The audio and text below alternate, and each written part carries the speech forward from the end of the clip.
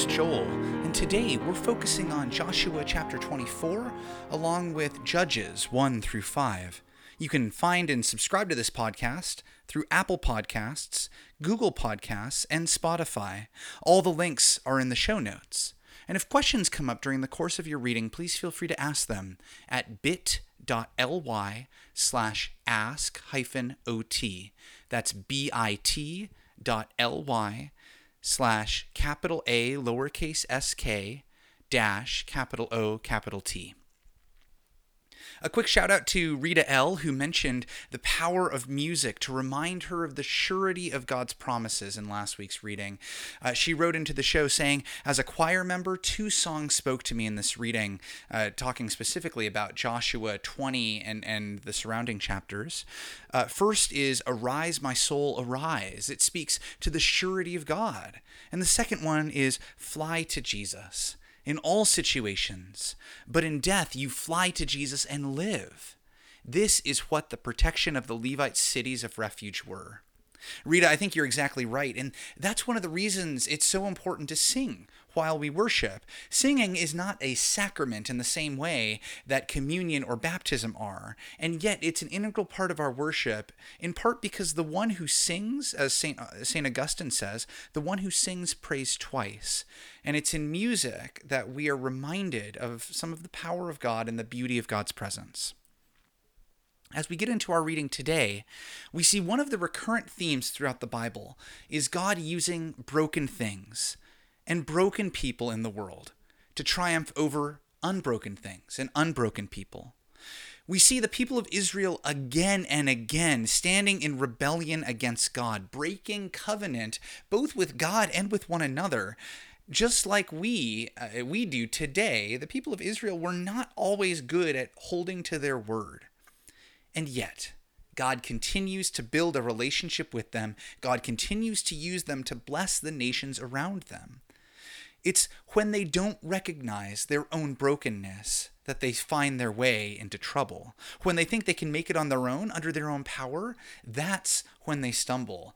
And I think that's true for us as well.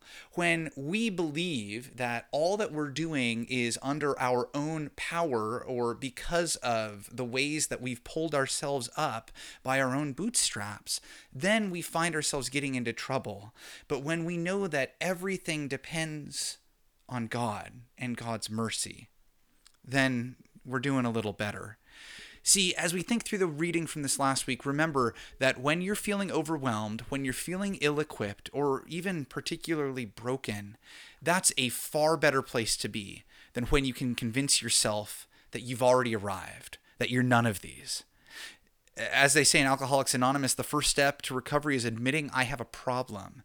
And once we embrace that reality, God is able to work with us. And we're going to see that regularly throughout all of Scripture, particularly through Judges, that God uses the broken or those who society believes are broken. Let's get into the text. So we open in Joshua 24, the last chapter in the book of Joshua, and in this chapter, we see the importance of tracing history, of remembering where you've come from. This is not the same thing as glorifying some of the errors that have been made throughout history, but it is the same thing as making sure that you are transparent about what has happened in your past. Joshua retells the story of Israel going all the way back to Abraham. And he reminds them that Abraham, before being called by God, was an idolater. And Joshua, in retelling the story, throws down the gauntlet. God delivered us from the Egyptians. God brought Abraham out of idolatry into a land of promise. God gave us this promised land. So, will you serve this God? Or will you serve the idols of Egypt or the idols of the Amorites, these people who our God has already shown himself to be stronger than? This is ultimately, by the way, the charge and the challenge of the book of Joshua. We see it here spelled out clearly. Choose this day who you will serve. And serving God isn't easy. So if you say you want to serve God, remember the God Yahweh will not simply gloss over infidelity if you begin turning toward other gods. So Joshua says all this, and then in a scene reminiscent of the Israelites on Sinai, covenanting to follow all the laws of Moses right immediately before worshiping a golden calf, we see an earnestness to the Israelites here, insisting, no, we want to follow the Lord. This earnest devotion is going to be put to the test in the book of Judges. This is the same earnest devotion we see in many converts to the faith. Like, yes, God has changed my life. God has saved me from the pit. And this earnestness is good. But this earnestness, if it's not supported, if it's not given structure, and if there's not a community that comes around it, this earnestness can very quickly give way to like a loss of innocence, a disillusionment. Once we find out that following God is difficult, then everything that sparked us to follow God sometimes can fall away if it's not for a community of faith that embraces us. And it's this community of faith that Judges is really going to push on and to see how strong the Israelites' community of faith is. So Joshua ends. It ends recording the death of Moses' protege, of Israel's conquering general, Joshua. He modeled what it looked like to dedicate the community fully and completely to the Lord. But now that the Israelites are spread out in the land of Canaan, how will they respond to trials and temptations? This is what we'll find out as we read through the book of Judges. So a couple words on the book of Judges, and then we'll get going into the text. So as I mentioned last week, Judges is possibly the most violent, graphic book of the Bible. One of the things my tradition does in the Presbyterian Church is many churches will follow a lectionary. A lectionary is a 3-year cycle that gets at almost the entire Bible in the course of 3 years. It gives an Old Testament reading, a gospel reading, a Psalms reading, and then an epistles reading from some of the letters in the New Testament. And through this lectionary, through the 3-year cycle, we hit almost every passage in Scripture. But there are some that are left out, in part because they're difficult to preach on. The entire book of Judges, if I'm remembering correctly, is not touched on in the lectionary. And it's in part because this is an incredibly violent book. There's a ton of content that folks might find objectionable. However, the book of Judges tells a really important story. We see through Judges the cycle of destruction that human beings tend to reproduce over and over again throughout history. As the book goes on, we see chaos and sin beginning to reign more and more, even among those who God has set aside to judge Israel.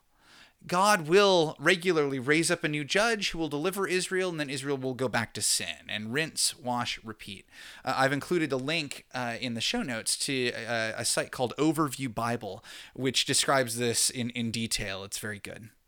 I've also included links to some timelines for Judges, because figuring out the timeline here is super difficult. Scholars believe that many of the judges or tribal chieftains that are described in the book of Judges only led a portion of Israel in certain regional conflicts, and that there's some overlap between some of the judges. One of the reasons they believe this is that if there were no overlap, the time of Judges would span something like 450 years. But in 1 Kings 6, we see that only 480 years pass between the Exodus and the building of the temple. This number, while it could be figurative, because 40 is the number of completion, there are 12 tribes in Israel, 480 is 40 times 12. So it could be communicating that the nation of Israel, initiated through the Exodus, was finally made complete when the temple was constructed. That's possible. However, if it's not figurative, then there's some fancy math and contracting of the timeline that would need to take place in order to make space in those 480 years for Moses's 40 years of leadership, Samuel's time of leadership, which is about 20 years, and then Saul's reign as king and David's reign as king, both about 40 years. In the show notes, I've included some of these web pages that go into way more detail than I imagined was possible on constructing the timeline of Judges. You can look at them if you like. One interesting point to remember as we read through the book is that the last 4 or 5 chapters, chapters 17 through 21, might actually be chronologically one of the earliest stories in Judges.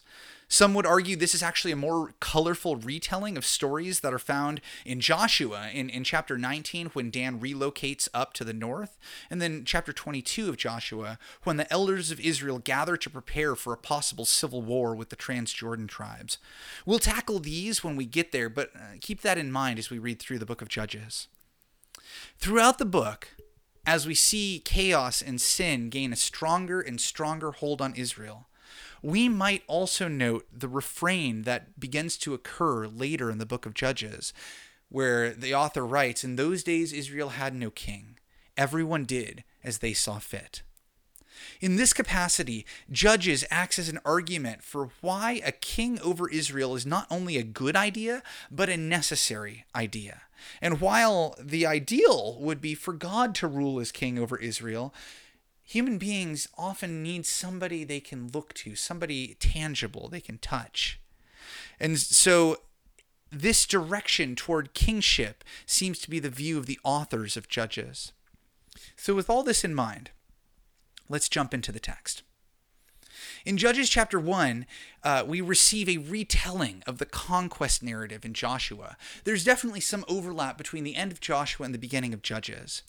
But while in Joshua we had sort of an ambivalent conquest story, with Joshua seeming to imply on the one hand there was this total destruction of all the tribes in Canaan, yet on the other hand Canaanites were still living in the land, and Joshua kind of holds these in tension. Judges abandons this tension, naming quite explicitly the presence of the Canaanites, particularly among the northern tribes. Some would suggest that this is because Judges was written after the split in the united monarchy between north and south, where the northern tribes went into idolatry, whereas the southern tribes were mostly okay, or they were more okay anyway than the northern tribes. Again, we'll get into that when we get into the book of Kings, but there's some thought that Judges may have been written during this time of division. So Judah and Simeon at the beginning of the book of Judges seem to go down to do battle successfully together. We've got the story of Caleb, his daughter Aksa, and his brother Othniel repeated here.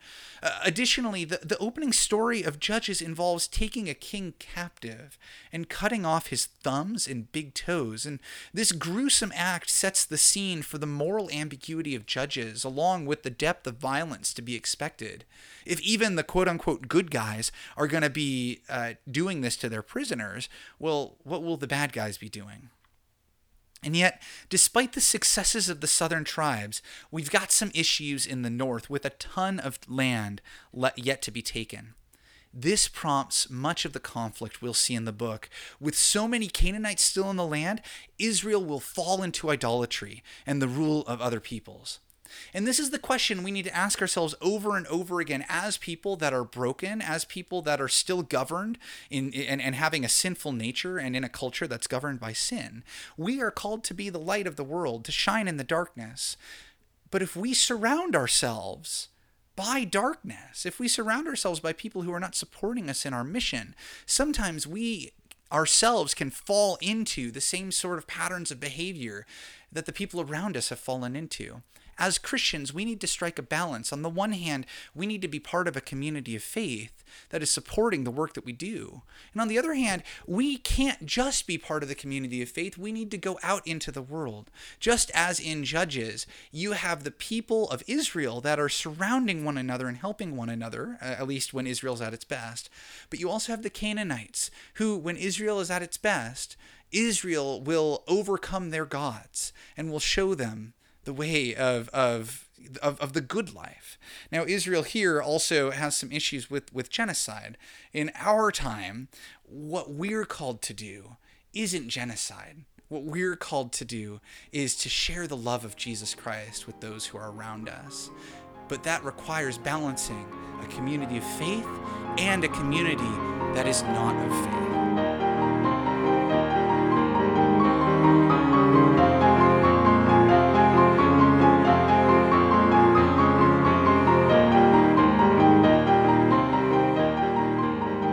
Continuing in the book of Judges, in chapter 2, we see really a thematic chapter of Judges. It offers a sweeping theological explanation for many of the issues in Joshua and the issues yet to come in Judges. According to this chapter, the conquest in Joshua was intentionally incomplete in order to measure the Israelites' loyalty to God. As we covered a little bit before, it's way easier to worship the one everyone around you is worshiping instead of the one that deserves your worship. This is why it's so important to make sure that you're surrounded by a community of like-minded folks and that you're also ministering to a community that is different than you are. The Israelites who remembered the mighty acts of God in bringing them up out of the land of Egypt, those Israelites might remain faithful, while those who did not remember those mighty acts of God would likely fall into the culture around them, into idolatry. This is why history is so important to remember. The past never dies. In fact, the past is rarely even past. And so remembering our past gives us a window into where God is leading us in the future. So God's answer to the rebellion, those who fail to remember God's deliverance, is charismatic leadership. These are the judges in the book of Judges, who would command small guerrilla armies through their charisma and through their military leadership. These judges are the ones God sends in order to liberate Israel again and again from idolatry and foreign rule. And we'll see in Judges chapter 3 that there are a couple different kinds of judges. We see some judges who have nearly no narrative, like Othniel and Shamgar. They each have a couple of verses. Othniel's maybe an exception because we've got a little extra narrative at the beginning of Judges with him. But then judges like Ehud have stories that are involved with them. A couple of judges you may be familiar with are Gideon and Samson. These judges have a narrative. Deborah. Whereas Shamgar and Othniel, almost nothing. So getting into Ehud, because he's the one that we kind of get the most window into in Judges 3, we don't know a whole lot about his character or his personality. All we know is that he was left-handed and that he was trusted enough by the king that the king allowed him a private audience. The left-handedness is unusual. In fact, the Hebrew here, the figure of speech that Hebrew uses in order to indicate somebody's left-handed, has to do almost with a disability on the right hand, that he wasn't able to use his right hand. Whatever the case, Ehud may have been isolated or ostracized on account of his left-handedness, and maybe because of a disability in his right hand. But it was this non-normative way of being, this brokenness or social brokenness to some degree, that allowed Ehud to smuggle a short sword into the chambers of King Eglon, since the guards would only check the left thigh. That's where a right-handed person would stow their sword, whereas a left-handed person would stow it on the right thigh. Now, the rest of this story is intentionally structured to poke fun at this non-Israelite king with his fatness, his soiling himself in death, the guards thinking he was on the toilet, and so on and so forth. But Ehud's story suggests that God uses us not just in spite of our perceived shortcomings or society's perceived shortcomings in our lives, but sometimes through those perceived shortcomings. Ehud would not have been as successful if he were right-handed. As we get into Judges 4 and 5, this is sort of a two-parter where we're looking at the same story from different lenses. We have a prose discourse version of the story, and then we have a poetic sung version of the story in Judges 5. And this is the story of the prophetess and judge Deborah. Much like Ehud was likely marginalized on account of his right hand, Deborah had likely been marginalized because of her gender at this time. And yet, God uses Deborah much like Ehud. Indeed, Deborah is not only a judge, but also the only judge that is reckoned also as a prophet. There's something really good about Deborah's leadership for her to be reckoned both as judge and as prophet. As an aside here, any question of women in church leadership needs to reckon with this story. From early on, the Lord has given skills both to women and men as leaders of God's people. I wonder whether those who would bar women from church leadership today would have followed Deborah back in this time? It's a question to ponder. In any event, much like Ehud's story pokes fun at Eglon, this story has ironic twists as well. Instead of Barak being the victorious general, it's Deborah and Yael who are highlighted.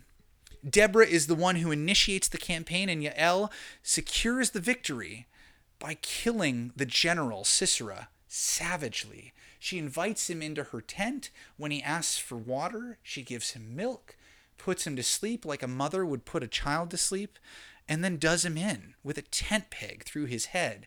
This is a level of violence that we see in few other places in Scripture. And in Judges 5, we see this song that commences upon the return from battle. It's an ancient text. It, along with the Song of the Sea and some of Balaam's prophetic discourse in Numbers, this is one of the oldest texts we think has occurred in Scripture.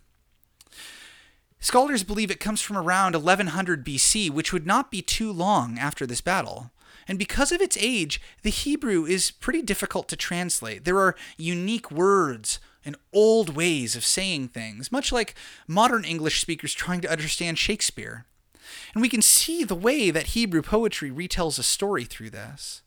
Instead of having a rhyming scheme, Hebrew poetry often will have two lines that say a similar thing, just in parallel, with the second possibly intensifying the first.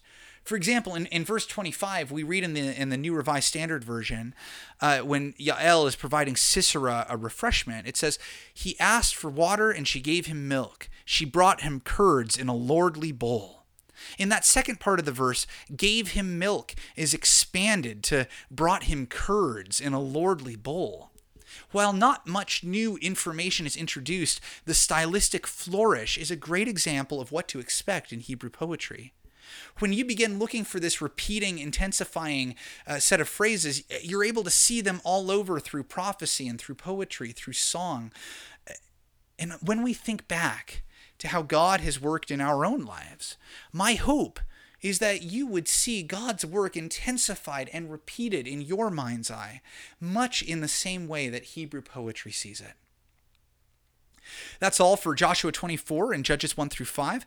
Next week, we're going to read Judges 6 through 11, where we experience the strange story of Gideon and his sons, along with the tragic story of Jephthah and an oath gone wrong. Through it all, we're going to see that God is faithful, even when the people are not. And this is still true today. May God bless you in your reading of Scripture.